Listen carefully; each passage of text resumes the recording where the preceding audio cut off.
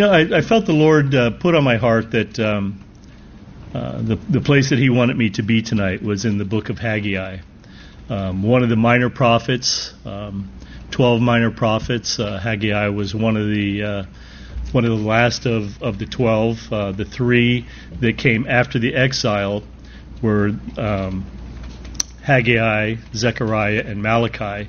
And then, of course, the New Testament, we have John the Baptist, which tells us that was the last of the Old Testament prophets and the greatest of them. So tonight we're going to be speaking about Haggai. It's funny. God never changes. God knows all things, and He puts them in His love letter to us so that we can learn. Did that just start? Yeah. Wow. That's pretty crazy. So anyway, God puts all these things in the love letter to us, known as the Bible. It's our instruction manual. It shows us how to live, gives us encouragement, gives us chastening when we need it. All those things He puts in there for us. So many times we can look at the Bible and we can think that it's something old, ancient, dusty history that really means nothing to us today. But really what it is it's current today as it was back thousands and thousands of years ago. So God doesn't miss anything. God knows everything. We'll see here tonight that He writes down the things that the people were saying. He knows what they are. Not only that, but He knows the things that are in our hearts. And that's even more scary because I know what's in my heart, at least some of the things in there. And it's kind of scary to know that those things are in there. And some of those things come out.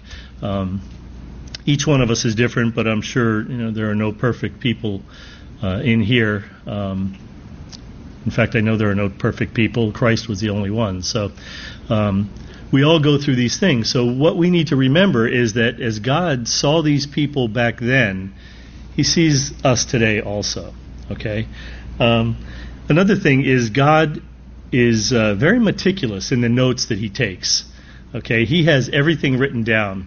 Every book is basically timelined. We may not always know how to figure it out, but for the most part we can. We can figure out by the kings that were annotated from Israel and Judah. Tonight we'll see He does the same thing, but there were no kings in Judah at the time because they were in exile in Babylon. So we see that He uses another king, a pagan king, a heathen king, a Gentile king. So I'm going to do both chapters tonight, hopefully. I'm going to read the first chapter quickly through, and then we'll start in chapter 1 of Haggai. In the second year of King Darius, in the 6th month of the first day of the month, the word of the Lord came by Haggai the prophet to Zerubbabel, the son of Shealtiel, governor of Judah, and to Joshua, the son of Jehozadak, the high priest, saying, Thus speaks the Lord of hosts, saying, This people says, the time has not come, the time that the Lord's house should be built. Then the word of the Lord came by Haggai the prophet, saying, It is time for you yourselves to dwell, or is it time for you yourselves to dwell in paneled houses, and this temple to lie in ruins? Now therefore, thus says the Lord of hosts, consider your ways. You have sown much and bring in little. You eat, but do not have enough. You drink, but you are not filled with drink. You clothe yourselves, but no one is warm. And he who earns wages to put into a bag with holes.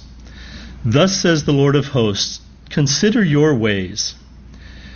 Go up to the mountains and bring wood and build the temple, that I may take pleasure in it and be glorified, says the Lord. You looked for much, but indeed it came to little. And when you brought it home, I blew it away. Why? Says the Lord of hosts.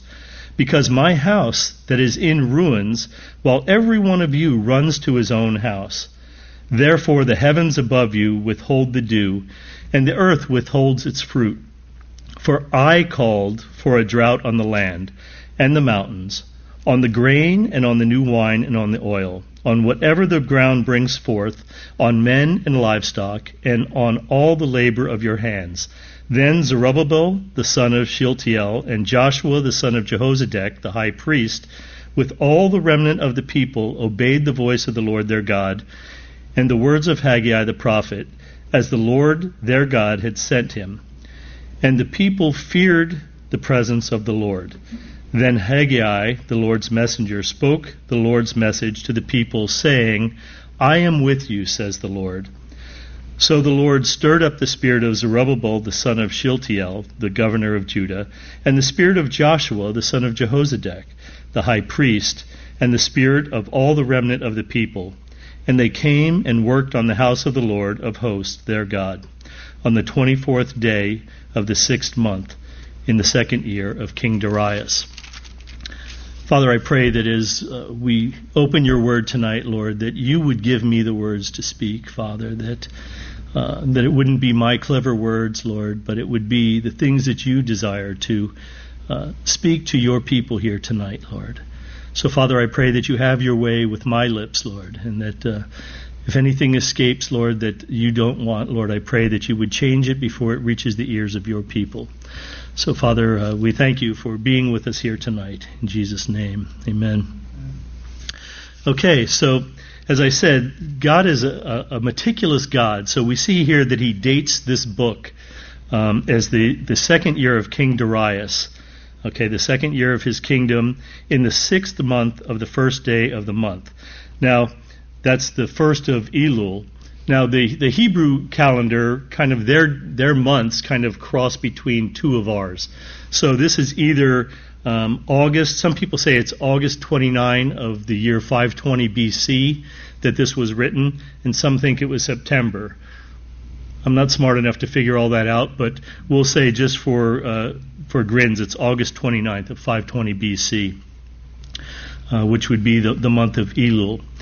So the first thing we see is that it's dated. So we know that it actually happened. You can go to extra biblical records and you can see when King Darius was the king of Medo-Persia, and you can check that out. Now the other things that we want to see in here are the people that we're talking about. The main people in the story are Haggai. We don't know much about Haggai. We don't know if he was born in the exile in Babylon or if he was born in Judah before they went to Babylon. One way, he would be more than 70 years old because they were there for 70 years. And he would have probably seen Solomon's temple in Judah at that time in Jerusalem. Others think that he was born in captivity in exile in Babylon. Doesn't really make a difference to our story. He came back with the people that came back into the land. The other people we see are Zerubbabel. Okay, we see that he's the son of Shealtiel. What we don't see here is that he's the grandson of the last king that was in Judah, and that was Jehoiachin. So he is sent back as the governor. Okay, so he's in the Davidic line of the kings, but he's not being sent back as a king. He's being sent back as a governor. So they didn't want the king there opposing the king that sent them. So he's sent back as a governor. The other person that we see is Joshua. Okay, Joshua the son of Jehozadak, the high priest. So he's the grandson of the last high priest that was in Jerusalem at that time. So those are our three main players. And then the remnant of the people. Now when Babylon came in and took all the people away, the ones that they didn't kill, it was massive, the amount of people that were killed, but the ones that were taken away as captives probably numbered in the hundreds of thousands. Okay, so they went off, they dragged them away in chains, and I think I don't know whether it was them or the Ninevites, somebody, but they would put like fish hooks through their jaws, and really cruel and heartless. I don't know if that was these guys or not. But anyway, all of those people went away. Hundreds of thousands of people went to Babylon. And they were there for 70 years. So what we see, the historic story for this is Ezra. Okay, back in Ezra 5 and Ezra 6. That's the backstory for this. That's where Haggai's name is mentioned. The only other two times that he's in the Bible is in Ezra. So we'll kind of skirt back to Ezra in a few minutes. So those are the key players, and the governor represents the civil authority over the people going back in, and the high priest there represents the spiritual authority for the people. So they have both over them in the land. Now, thus speaks the Lord of hosts, saying, this people says, the time has not come, the time that the Lord's house should be built. Which is kind of funny, because you would think that with all the prophecy that's in the book, Jeremiah prophesied that they would go off into captivity. They would be there for 70 years. Isaiah said the same thing and said, at the end of 70 years they would be taken out in Isaiah 45. And then Daniel reads the part of Isaiah where he says that Cyrus is mentioned in there. And he tells King Cyrus that you're mentioned in this book hundreds of years before you were ever born. The Lord mentioned you by name, said he would give you great power and everything. So all these things are laid out there. So the people, seeing all this should happen, should understand that they're in the center of God's will going back. Now, the people that went back, you would think it would be everybody, but they've been there for 70 years and they've kind of made a life there for themselves. Some of them were doing probably really well there, making lots of shekels or whatever their coinage was there, but they had houses there. They intermarried over there, some of them just married other Hebrews, but they had quite a life there. So to leave there and go back to a land that was going to be desolate, because they saw it, as the older people, as they left, they saw it was decimated. Everything was destroyed there. There was nothing left. Okay, and hardly any people there. The few Jews that were left around there intermarried. They became Samaritans. They were the mix between, whenever conquering people came in, they took out the people of the land and they brought people from another land and put them in there. And they moved people around that way so the force wouldn't kind of grow back there again. So the Jews that were left there intermarried and became Samaritans. We see Jesus speaking with the Samaritan woman, going through Samaria and all those things. So the people that did go back were the people that really loved the Lord and were really on fire for the Lord and wanted to go back and rebuild the temple. They wanted to go back and rebuild the city and the walls and everything. So these were people that were on fire for the Lord. And they went back there. They knew that this is what they were doing. They got the decree from King Cyrus in the year 538 is when he actually gave the decree sending them back. That's the year they went back. Then for 2 years, they didn't do anything. They just kind of like sat around. Then in 536, they started clearing the land. You can imagine it was just a mess for 70 years, brambles growing over the rocks and all those things. Put the stones of the foundation in place. And then after that, they didn't do anything for 2 more years. Now, I think during that time, it doesn't really say here, but in Ezra it gives us more information, that there were things going on. It was hard work. As they're doing this hard work, there were big stones that they were making the temple out of, that they were putting down. They didn't have the tools. They had to make the tools and things like that. I'm sure they brought some stuff. The money, they got money from King Cyrus sent, and said to the governors in the land to fund them what they needed, but I'm sure they were kind of tight with the purse strings there. So all of these things were the personal problems. You do it this way, no, do it that way. Who's the boss here? All those kinds of things on the workplace floor that go on. Plus the enemies, the Samaritans wanted to come in and help, and they probably said, no, we have, you have no part of us here. This is us, you're half-breeds and all that. And so then they got angry and, they started wanting to battle. We hear Nehemiah, when they were building the wall, they worked with a trowel in one hand and a sword in the other hand because the enemy was after them the whole time. The same thing here. So these things are going on. So it wasn't a nice, pleasant thing, little umbrellas, and they're working a little bit, taking some time off. This was hard work.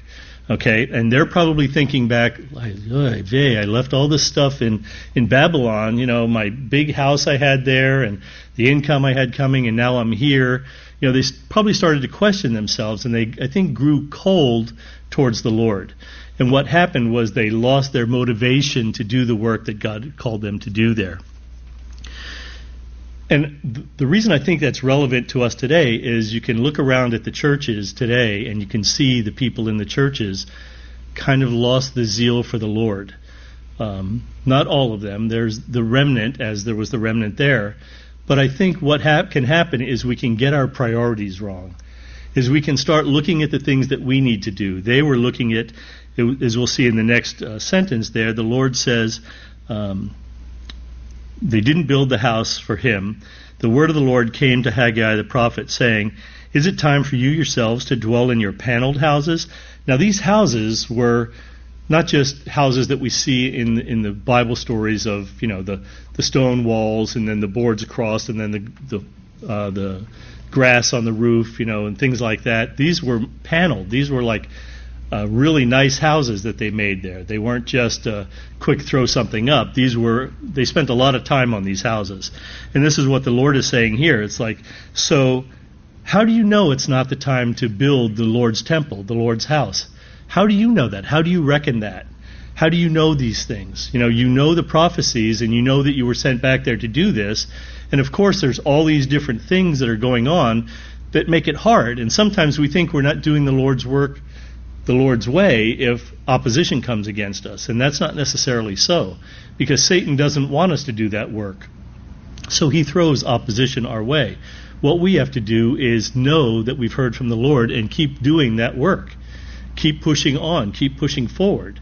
And what tended to happen here was they just started to give up and thinking like, we're not getting anything done here today. Where's the stuff for today? There's no, we can't find a big enough rock to fit in that hole, and somebody didn't bring the wood to put up because it was supposed to be so many courses of stone and then a course of wood going across and then more courses of stone. It was supposed to be 90 feet wide by 90 feet high and all these things, and they're like, we just don't have the stuff. So they got depressed, they got discouraged, and then they just started going home. Well, as long as we can't do any work today, we're going to go home and work on our houses. So that's kind of the mentality that was going on there. And the Lord not only hears them saying these things to each other, but knows what's going on in their hearts. They've grown cold towards Him, and they think, let's go prioritize and do our work in our homes. Now, the paneled houses, they're just nice houses. We don't really know much about that. But when we think paneling, we think of wood inside, the old wood paneling that we used to have, and then it got chintzy, and you got paneling versus the wood boards and all that. But if we go back into Ezra, in Ezra 3, verse 7, we see that Cyrus gave money to be used to bring in parts. Now, this happened with Solomon back in the day when Solomon's temple was being built. David sent money to Sidon and Tyre to have stonemasons send down carved stones. They did all the carving at the quarry. They didn't do it on site there. And kind of the people thought, well, we got this stuff before up there, so let's do it again. So send the money up to Sidon and Tyre, and we'll have that stuff down. The stone will come down from there, and we'll send money to Lebanon, and we'll have cedar logs sent down. So here in 3:7 of Ezra, it says, they also gave money to the masons and the carpenters, and food and drink and oil to the people of Sidon and Tyre, to bring cedar logs from Lebanon to the sea, to Joppa, according to the permission which they had from Cyrus, king of Persia. So we see that logs were sent down there for this. Now what happens is, I think the people misappropriated the cedar logs for the temple, and they used them in their own houses.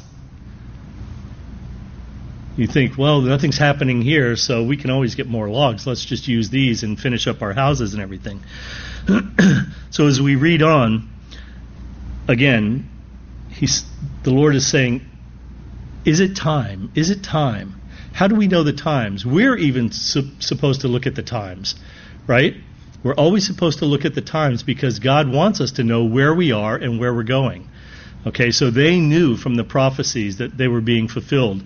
They stalled out in the middle.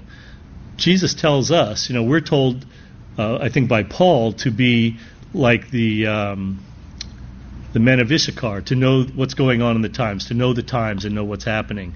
We're told also Christ gave us these prophecies to say that when you see these things happening, if you're not walking by faith, when you see them happening, you'll know that I told you beforehand that these were going to happen. So if you're not walking by faith, when you see these things happening, then you'll know. So God is saying, you don't know. I'm telling you. I sent you back here to do this, and you grew lazy and had all these other priorities, your own houses that you decided to make more luxurious than my temple that was in ruins. So here the Lord says, thus says the Lord, consider your ways. Now remember, consider your ways. The Lord knows our hearts, right? He can see inside. He knows everything that's going on in there. The literal translation of consider your ways is put your heart on your road or on your way that you're going. So your heart would be there wherever you're going. So that's what the Lord is saying. Your heart should be where I'm taking it, not where you want to go. And that's what these people were doing. They were starting to go off and putting their hearts in different places. And the Lord knew that. I think, we can do things in degrees and we don't realize what we've done until we're way far off the mark. That's why a little error from Scripture, we can get off and we think it's just a little bit, but eventually we are way far away from where the Lord wants us to be, and that's where these people found themselves. We go on to see that consider your ways. 6, you have sown much and bring in little. You eat, but do not have enough. You drink, but you're not filled with drink. You clothe yourselves, but no one is warm. And he who earns wages to put them into a bag with holes. I think we can still relate to that today, right? We never seem to have enough. The more we work, the more we need. Everybody's broke at a different level. I think the Amish had this thing: the harder I work, the behinder I get. All those kinds of things. It's something that happens to everybody in the world. Not too many people have enough of everything. But this is what's happening to them. And then we see in verse 7, thus says the Lord of hosts, consider your ways. Consider what you're doing. Understand what you're doing and how you're deviating from what I want you to do. So he tells them, go up to the mountains and bring wood and build the temple, that I may take pleasure in it and be glorified, says the Lord. So he knows that they used the wood that they had there, the cypress wood from Lebanon. He knows that. That's why he tells them now, go up to the mountains and get the wood. So you have to work, okay? You have to be intentional. Your priority is to follow me and what I'm telling you to do, and to do that. So this is kind of like, as Tony's been talking to us, I don't know how many of you have been here on Sundays, but last Sunday, a father, and how he chastens his son. Okay, that's to get us to go in a direction. The fathers have all these tools in their toolboxes to bring a son to where he needs to be, to grow into a man. Okay, we don't use the hard and heavy duty tools unless we have to. And we'll see that God is causing all these things to happen to them. Okay, they're planting, and they should be getting a lot more than they're getting. They should have more oil, more wine, more everything, and we see that they're not. So he tells them to go up to the mountains, build the temple so I can be glorified. You looked for much, but indeed it came to little. And when you brought it home, I blew it away. Why, says the Lord of hosts? Because of my house that is in ruins. While every one of you runs to his own house, your priorities are wrong. Okay?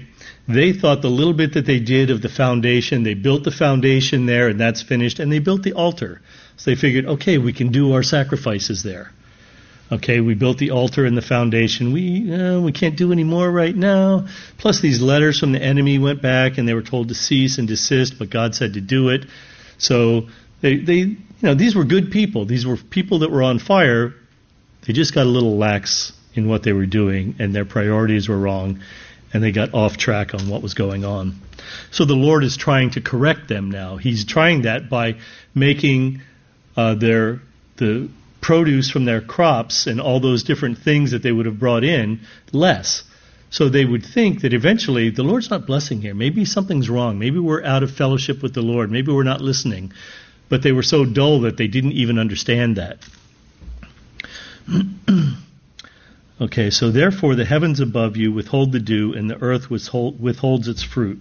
For I called for the drought on the land and the mountains, on the grain and on the new wine and the oil, and whatever the ground brings forth, on men and livestock. Even your livestock weren't producing like you wanted. Maybe they were sickly. All the labors of your hands.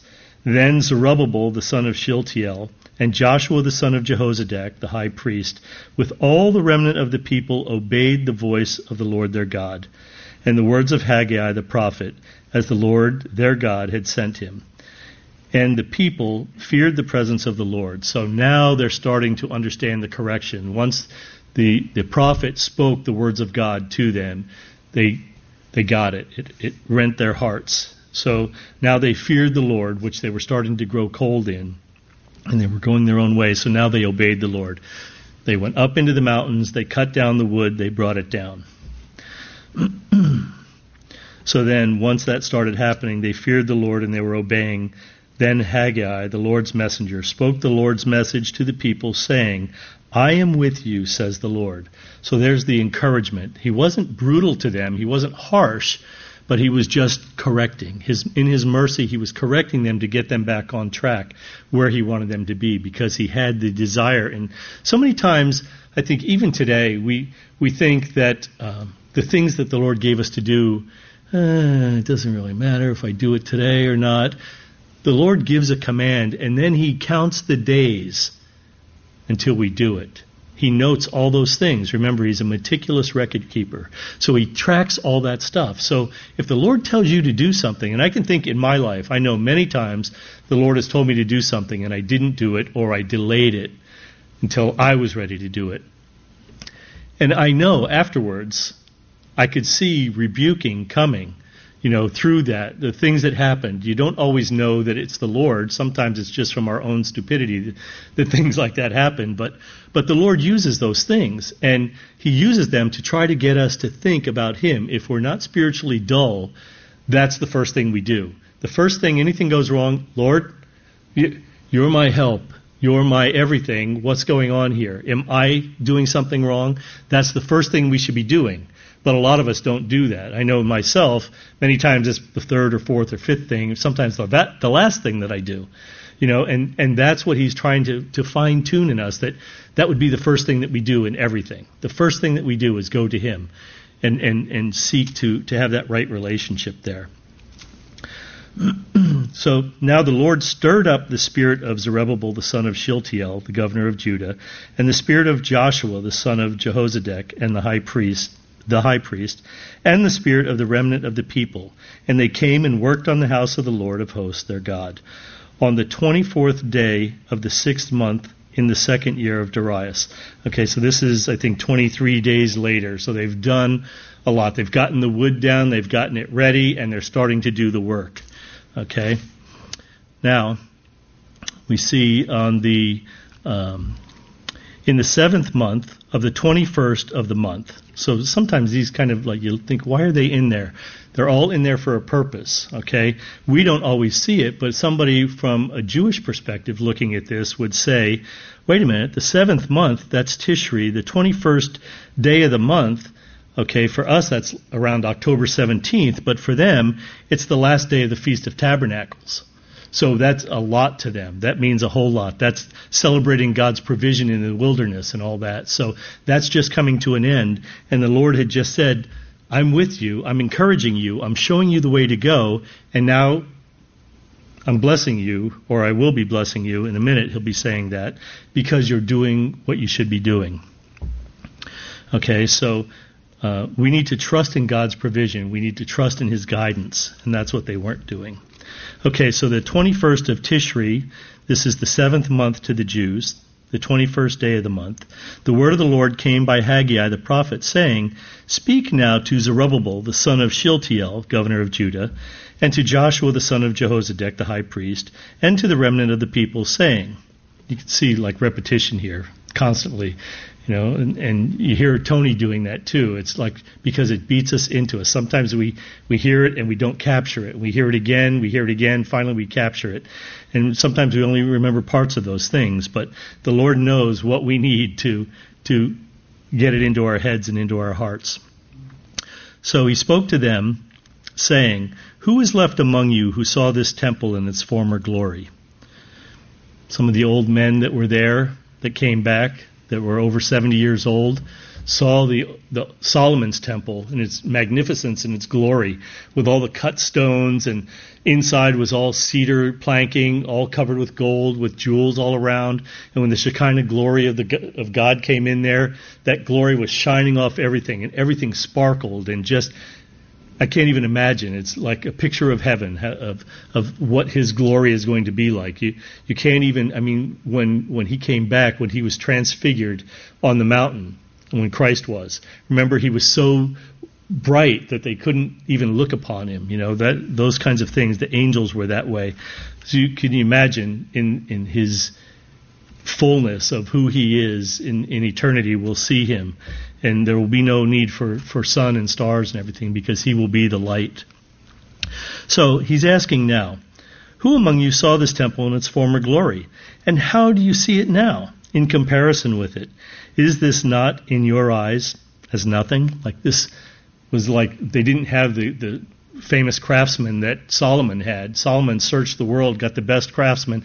The stones were carved in all these delicate and intricate designs, and all the jewels were crafted right, and everything was done to perfectly, because it was for God. And Solomon was wise and wealthy and put all that money into there.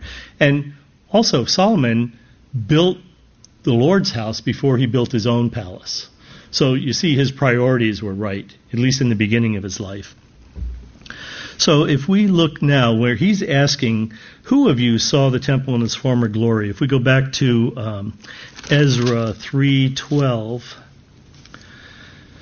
this says, but many of the priests and Levites, now this is the historic building, many of the priests and Levites and the heads of the fathers' houses, old men who had seen the first temple, wept with a loud voice when the foundation of this temple was laid before their eyes.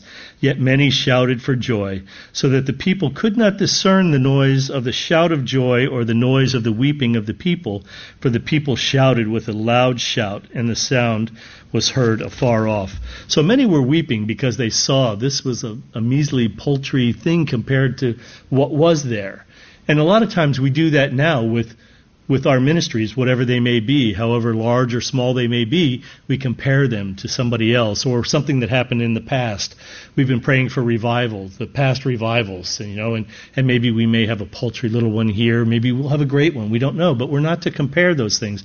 We're not to compare what we do with what somebody else does, okay? But we tend to do that as humans. We tend to look at things and think, this is not right, this is right, and we kind of balance things out like that. The Lord says, don't do that. I do a new work in each and every one, and I'm the one that leads and guides you. And if your priorities are right, and you're following what I'm saying, that's all you need to worry about, not what everybody else is doing or comparing your work with somebody else. And I know I do that a lot. Moving on, verse 4, yet now be strong. So don't worry about all those things. Yet now be strong, Zerubbabel, says the Lord, and be strong, Joshua, son of Jehozadak, the high priest, and be strong, all you people of the land, says the Lord, and work. For I am with you, says the Lord of hosts. And what better thing could you look for? For the Lord to be with you, that's what we want. Everything else is peanuts, and peanut shells compared to having the Lord with you. That's the main desire, it should be, of all of our hearts, that He would be first in our lives and everything else would be under that. Okay? So that's what He's saying. Be strong because I'm with you. Now this is something that's repeated from back in the time of Exodus. Be strong for I am with you.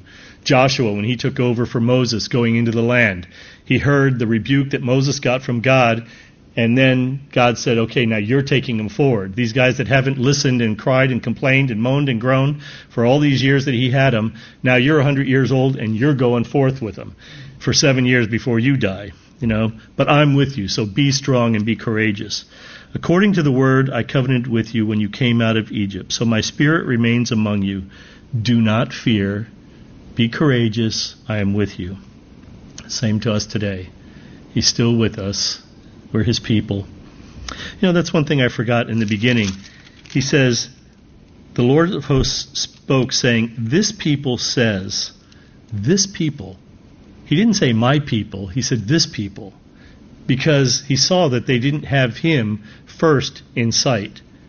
You see that? Sometimes we can look past words that are in there, and they're there for a reason. So instead of saying, my people, he says, this people says they think they know the time, and it's not right to build a temple.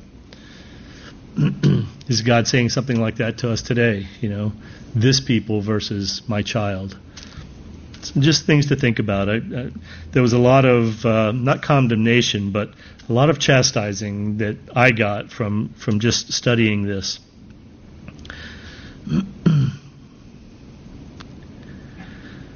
Verse 6, for thus says the Lord of hosts, once more, it is a little while, I will shake heaven and earth and the sea and dry land. And I will shake all nations, and they shall come to the desire of all nations. And I will fill this temple with glory, says the Lord of hosts. So this is a prophecy that we see in Hebrews 12, talking about the tribulation, where anything that can be shaken will be shaken. Okay? So that's what he's talking about here. So we've seen past prophecy, we see a future prophecy here, and he says, I'm going to shake all these things, and all these nations are going to come to the desire of the nations. The desire of the nations is Christ, even though they don't know it. All their desires are him. Okay? All our desires are him. But sometimes we put things on there, like a new house, a car. Lord, I need a car to get to work. My desire should be him. He knows what I need, and he will provide. I am the great I am. I'm the becoming one. I become what you need. Christ is the desire, and he fulfills our needs. We ask, and we ask amiss because we ask for these things that we think we need. And he said, he is the desire of all nations. So even though now all the nations around, think of the ones who hate Christians, they're murdering them, they're killing them. They're doing that all in the name of the Lord, but the Lord is the wrong Lord. They're doing it in the name of Allah. But someday their eyes will be open and they'll see that he is the desire of all nations. And he will fill this temple with the glory. So this is the second temple now, the latter temple. The first temple was Solomon's. The second temple is this one that they're building now. Okay? What's going to happen is that this temple is going to be upgraded by King Herod. King Herod. He's going to upgrade it and make it beautiful. And this is the one that the glory of Christ is going to walk into. This is going to be the temple after it gets rebuilt and modified by Herod. So that's going to make it different than the one before. The Shekinah glory was there, but back in the Holy of Holies, okay, where nobody but the priest saw it. The one priest that got to go back, the high priest, one time in a year got to go back there and sprinkle blood back there. That was it. So now the glory of the Lord is going to be walking in and out of the temple. So that's where he's saying that this is going to be even more glorious than the previous. And then we still have to look forward to the millennial temple, and then the being with the Lord. Now, verse 10, on the 24th day of the 9th month, in the second year of Darius. Now we're in December. Okay, so this whole book of Haggai is about 3 months long. And we look at what's going on here. We see the major prophets. The major prophets are called major because their books are very long. Okay, there are lots of detail and very long. The minor prophets, this is only 2 chapters. Obadiah is, even less than that. But the minor prophets are just smaller books is all. Okay, but even though Haggai is a very small book, we see in 3 months he did more out of his 3 or 4 messages that he gave to the people than Jeremiah and the different prophets back there, the weeping prophets and stuff that pleaded with the people before they went into captivity. They pleaded and pleaded and pleaded for years and years that they would repent and turn back to God, and they never did. Even though they're a major prophet, the minor prophets, this one stands like head and shoulders in what he actually got done in 3 months. So that's good to know that just because somebody says that you're a minor in some way doesn't mean that you're not effective in what you do. So just remember that. Somebody says you're just a little ministry. Yeah, a little ministry with a big bang. The Lord's in it. That's all you need. Okay, so now we're at the 24th of Kislev, around 18th of December. This is the third month now. In the second year of Darius, the word of the Lord came by Haggai the prophet, saying, Thus says the Lord of hosts, now ask the priest concerning the law, saying, if one carries holy meat, okay, from the sacrifice, they would take that and they would go on to take it back and eat. It was probably all bloody, and I don't know how they got their white robes clean after that. But if one carries holy meat in the fold of his garment, and with the edge of his garment touches bread or stew or wine or oil or any food, will it become holy? Because this is holy. It was sacrificed on the altar. Will it become holy? And the priest answered and said, No, of course not. Then Haggai said, if one who is unclean because of touching a dead body touches any of these, will it be unclean? So the priest answered and said, it shall be unclean. Then Haggai answered and said, so is this people, and so is this nation before me, says the Lord. And so is every work of their hands, and what they offer there is unclean. Now remember, they built the foundation and they built the altar out in front. So they were doing their sacrificial offerings. But the Lord is saying that they're all unclean because you're unclean. What he's saying here before is if something is holy and touches something that's unholy, it can't make it holy. Okay? But if something is unclean, it can touch something and make it unclean. Okay? Think of passing germs around. People with colds and stuff, don't go near him. Things like that. That can be passed. Okay? But you can't pass holiness on. Okay? So that's what the Lord is saying. When you mix things together, you're mixing things that you're not focusing on me and all that I'm doing, and you're not listening to me. So the things that you're doing on the altar, the sacrifices that you're doing, are unclean as far as I'm concerned. Okay, now in 15, now carefully consider from this day forward, from before the first stone was laid upon stone in the temple of the Lord, since those days when one came to a heap of 20 ephahs, there was but 10. Talking about the minimal things. There wasn't as much as we thought there was there. When one came to a wine vat to draw out 50 baths from the press, there was but 20. I struck you with blight, mildew, and hail in all the labors of your hands, and you did not turn to me, says the Lord. So that's what he was saying. When you're doing these things and offering these sacrifices, just like he said before, all these things you're doing, you're not getting enough. You think you're going to get it, but you're not getting enough. Here he's saying it again because of the offerings that you're giving me. I detest them. I don't like them because you're doing it the wrong way. You're not clean. You're not doing these things. Build my house. So he struck them with the blight, the mildew, and the hail, and all the labors of their hands. You did not turn to me. So again, the chastening of the Father. He's doing the easy things first, the minimal things. He's not killing them, which he could do right up. You're not listening, bang, you're gone. Ananias and Sapphira, think of that, bang, you didn't get a second chance. But here he's saying gently, turn to me, turn to me, turn to me, all around. And then consider your ways. And now carefully consider from this day forward, before the first stone was laid upon stone in the temple of the Lord. Since those days when one came to a heap of 20 ephahs, there were but 10. When one came to the wine vat to draw out 50 baths from the press, there were but 20. I struck you with blight and mildew and hail in all the labors of your hands, yet you did not turn to me, says the Lord. Consider now from this day forward, from the 24th day of the 9th month, from the day that the foundation of the Lord's temple was laid, consider it. Is the seed still in the barn? He's asking them a question. And the answer is yes. As yet the vine, the fig, and the pomegranate and the olive tree have not yielded any fruit to this point. But from this day I will bless you. Okay, so now he's saying that you're doing what you're supposed to be doing. You're building the temple. Now I will bless you because you're in line with me now. We're not at odds with each other. Now we're in agreement and we're going in the same direction. And again the word of the Lord came to Haggai on the 24th day of the month, saying, Speak to Zerubbabel, governor of Judah, saying, I will shake the heaven and the earth. I will overthrow the throne of kingdoms. I will destroy the strength of the Gentile kingdoms. I will overthrow the chariots and those who ride in them. The horses and their riders shall come down, every one by the sword of his brother. And he's probably thinking, yeah, back here in the first chapter you told me that, kind of thing. You're going to shake all these things.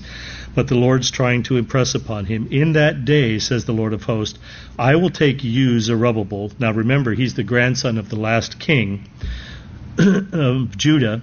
I will take you, Zerubbabel, my servant, the son of Shealtiel, says the Lord, and will make you like a signet ring, for I have chosen you, said the Lord of hosts. Now, that's interesting that the Lord says that, because back in Judah, before the exile, actually 78 years before King Jehoiakim was captured by Nebuchadnezzar and taken off into captivity, God rejected him. Even if you were a signet ring on my right hand, I'd pull you off and cast you away, he tells us in Jeremiah 22:24. So that's what he said to his grandfather. You're not following me, I'm casting you off. You're no longer my representative. Because the signet ring was the authority and the power of the king. You had that, you stamped things, that sealed the deal right there. Okay? So now the Lord is saying that I've set you like a signet ring.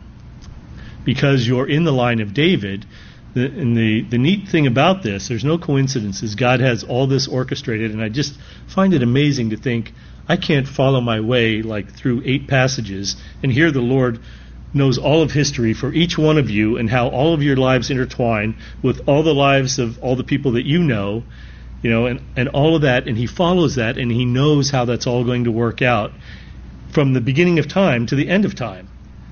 And I think, boy, like how do you do that? How do you keep all that together? But he's God, and his ways are so far above ours. So we can see. Now, when we think of Christ and his lineage, we think that it's destroyed. There's no more kings in Judah, okay? And the Lord said that the scepter won't leave between the knees of King David until Christ comes, right? So now, when we look at this, Zerubbabel wasn't made king at that point, but he's the last person in the line that joins Mary and Joseph to King David. When we look at it, it goes from Solomon or David to Solomon and Nathan, and they go down to Zerubbabel, and then they go out to Mary and Joseph. Now, Mary was the bloodline of Jesus, right, because there was no father. It was God the Father. And then the father came in. That was Joseph, and he goes back to Zerubbabel also. So both their lines go back to King David, okay? So when the civil side and the law side was Joseph, and the blood side was Mary, when they came together, Joseph adopted Christ, and when he did, then he bestows upon him all the things that are in his family line. Okay, so that's how Christ gets back to the kingship through him. So that's a lot. Hopefully I didn't mangle it too much. Basically, after we look at this and we see the Lord's chastening and the way he did this with these people back then, he's doing the same thing with us today. The church as a whole has forgotten him, has moved away from him. We're moving away from his doctrines, so many of them. That's why it's good when you find a church that teaches the Word and the doctrines of God, you want to stay with them. It doesn't have to be this one, but one that teaches the doctrines of God. You want to be under the teaching, because the teaching of the Word is what stirs your spirit to do the things of God, okay? That's what we see here as Haggai was teaching them and encouraging them as they were building and everything. It was by the reading of the Word and encouraging them along the way. So what we need to do is, are we living by faith? Do we have to see things all marked out? Sometimes in my life, like just selling my house, it's like I needed to work through all the things. And there's a part of that that's true, that you need to count the cost before you build and do things. But sometimes we put a little too much on that, and we want to see everything has to fit just right before I can pull the trigger. That's not a walk of faith. The walk of faith is not seeing the end, but trusting the one who sees the end to lead us that way. So I think that's what we need to do, is just consider our ways. Is our heart on our path? When we look to the Lord and we speak with the Lord, is he happy with where we're going? Or do we need to make adjustments? I know I had to make adjustments. Every day I make adjustments, and I probably need to make more adjustments than I've made. But I think that the Lord, as a father who chastens his children, does it in love. He does it in mercy and in grace. because he wants us to succeed. He wants us to do great things. And if we follow him, if we stay in close contact with him, if we commune with him daily and be in his word, then he'll use us in mighty ways that we probably never think that he would use us. And we may never even see the fruit of that. That may be, like in their case, that may be hundreds of years down the line. Who can know these things but God? Let's pray.